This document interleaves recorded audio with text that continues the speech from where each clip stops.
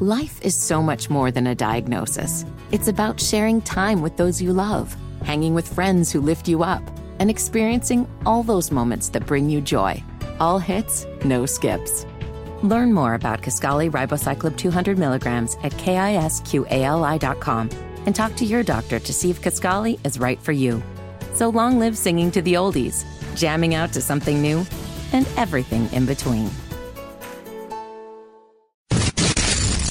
I want you to get up right now and go to the window, open it, and stick your head out and yell, "I'm as mad as hell, and I'm not going to take this anymore!" And now, Hammer and Nigel go off the rails with Rob Kendall. Noise pollution. My name is Nigel. Jason Hammer right over there joining us live in studio to go off the rails. Rob Kendall from the Kendall and Casey Show. How are you, Rob? I am great. Thanks, as always, to our segment sponsor, Garage Doors of Indianapolis. Let's start with the question for you guys, though. Whose house am I coming over to at 1:30 in the morning to watch the Ryder Cup with? Well, I don't even think you could have said 8:30 at night, and Nigel would already be passed out. Yeah. Some people would say asleep, but let's just keep it real. He'd be passed out. The wife's been gone this week. I can hear your kids now. Daddy, why is Rob Kendall drunk on Fireball in our garage watching golf? Okay, I know you and Hammer got into it pretty good about this last week in terms of Donald Trump. Can we all agree now that it's the best thing for Donald Trump not to participate in these debates after whatever it is that we watched last night on Fox? Oh, yeah, of course. Now, my argument wasn't that it's not best for Trump. I think I agreed with you that it is. I'm saying what was best for the people, at least I thought, was to be to stand up in front of the people and answer questions. But you got the Republican Party is a joke. I mean, Ronna and the rest of the RNC is Ronna McDaniel. Yeah, it's just they're a joke. I mean, that was embarrassing. Those moderators were awful. The contestants were terrible. The contestants, like it's a game show. Well, it is. That's what they turned it into. I mean, it's just people inaudibly shouting over each other.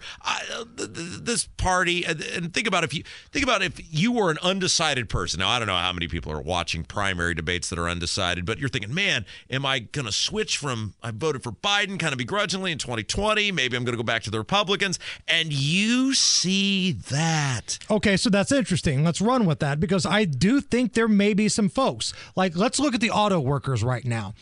Now, auto workers have had it beat in their head with a tack hammer. You have to vote Democrat. You have to vote Democrat. But maybe somebody's looking around going, you know what? I'm out of work right now. Things cost $700 more per month than they were a year ago.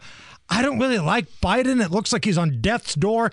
I don't like Trump either, though. So let me watch this debate and see if anybody on that stage can make my life as an auto worker better. What do you think that person said after watching it last night? I think it was an embarrassment. And I think DeSantis...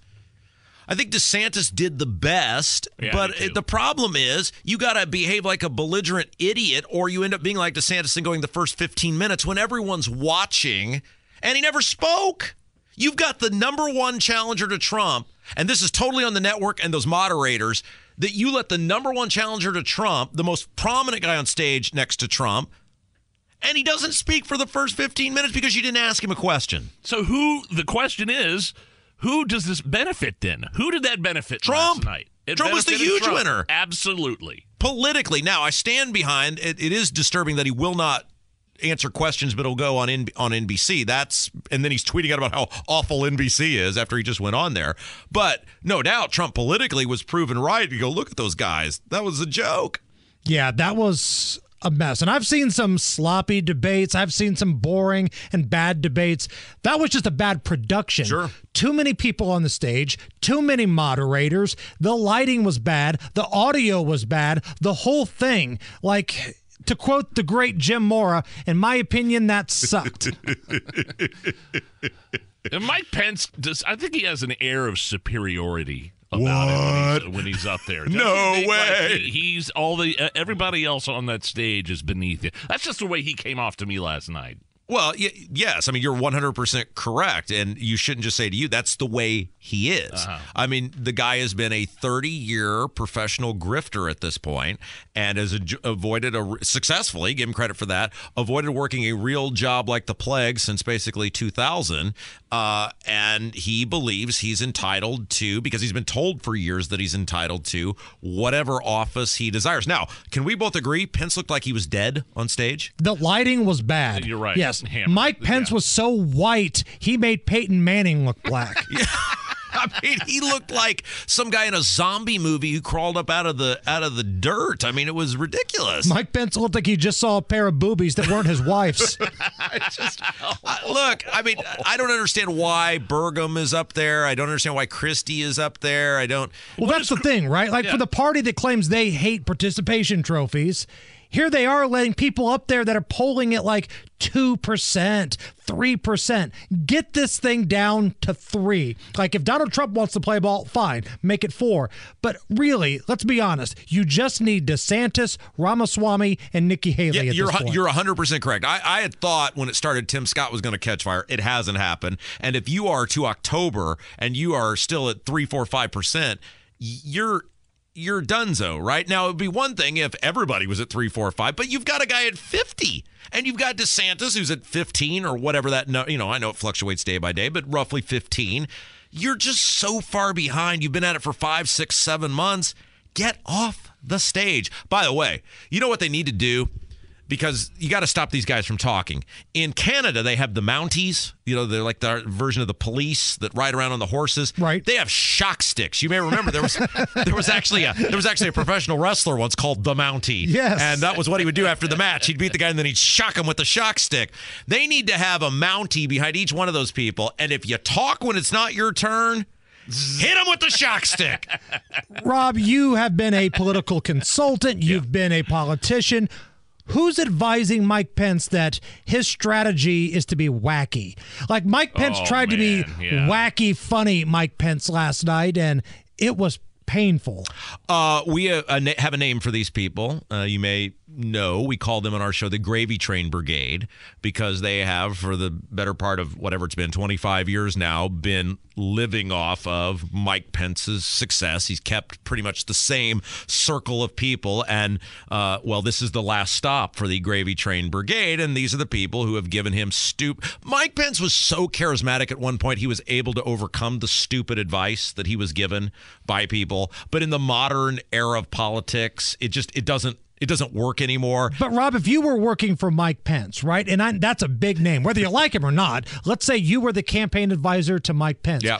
Would you just say what he wanted to hear, or would you tell him something he could actually use and be helpful? Well, you wouldn't work for him if you didn't tell him what you want to hear. I've told this story before when I worked under him, and you would see these things that needed changed in state government, and you would go to the people who talk directly to Pence, and you'd be telling them. It was almost like, remember in the with the gulags, where people would be in the gulags, and they would write to Stalin and go, if only Stalin knew, he wouldn't tolerate this. He would free me from the gulags. And they would write these letters to Stalin, and Stalin would read them and chuckle because he was the person putting the people in the gulags. I used to go to Pence's people and be like, I can't believe I'm getting stonewalled here. If only Pence knew. If only Pence knew the government was this bad and inefficient, he would do something. And then you realize he put those people in the position because he wanted the government to be bad and inefficient. Off the rails, there it is. Rob Kendall with us on the Hammer and Nigel show. So let's bring it a little closer to home here. A lot of stuff going on. We got the mayor's race right now.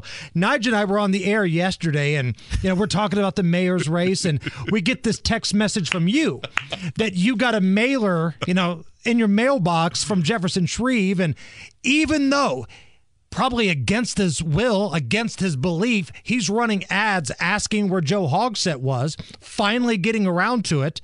He's still mailing out things that are talking about gun control. Yeah, on our email system here at work, you get an email and it'll ping, and my email just starts pinging, and it's multiple people in Indianapolis sending me these mailers they're getting. So it's new. It's not like, hey, I got this, a month and a half ago and the guy's learned his lesson. He has sent out a new mailer in which the focal point of the mailer, it is all about the illegal gun grab. It's the raising the age to buy the firearm. It's the banning of the assault weapon. It's the same song and dance that no permitless carry. It's the same song and dance that got him in hot water, whatever that was, a month and a half, 2 months ago. And he's like, blank me, blank you. Here's another $1 million on a mailer telling people I want to confiscate your guns. I mean, it's so ridiculous. You're finally running commercials that are asking where Joe Hogsett was, because I think that's a big deal. Yeah. But your mailers say, but that's not really what I want to talk about. What I really want to talk about is how I'm going to screw over law-abiding citizens. Well, and remember at the time, because you're obviously a voter in Marion County, you and I kind of went back and forth on,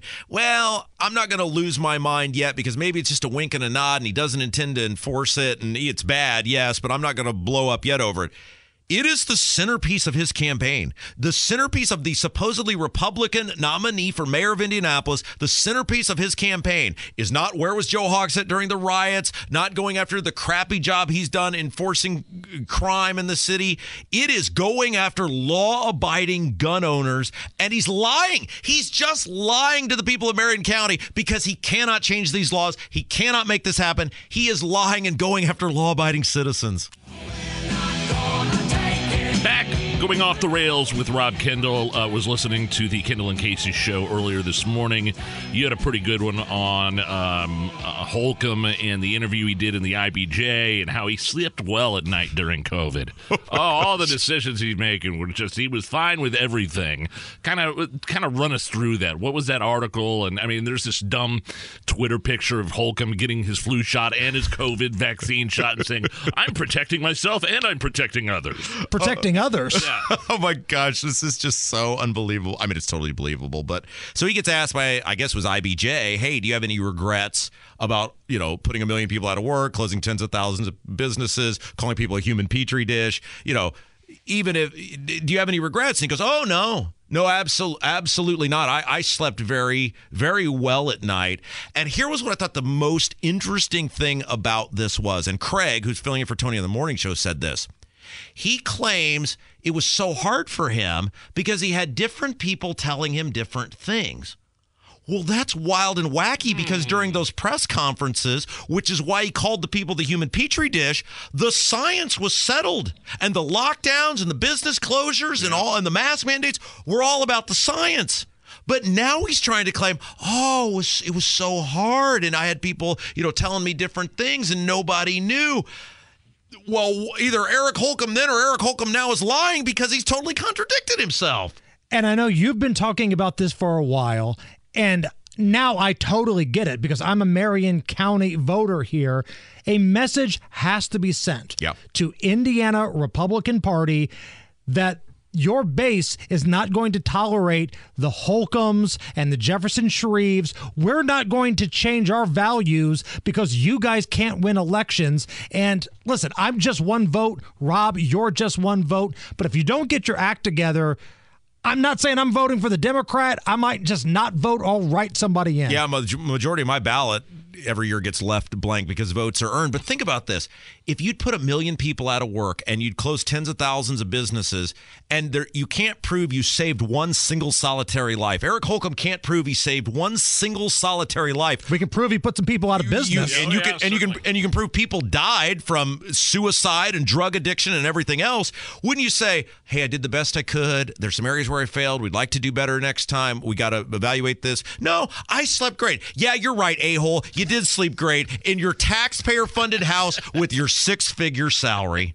What's coming up on your big show tomorrow? Well, apparently artificial intelligence has drawn Marilyn Monroe at 98 years old, what she looked like today. You boys want to talk about a buzzkill. Get ready, Bow. That's what we have to look forward to. That's what we have to look forward to. Way to crap all over our Friday, Rob. Good God. Ryder Cup in your house, 1:30. Here I come. Special thanks to Garage Doors of Indianapolis. He's off the rails. It's Rob Kendall. This is the Hammer and Nigel Show.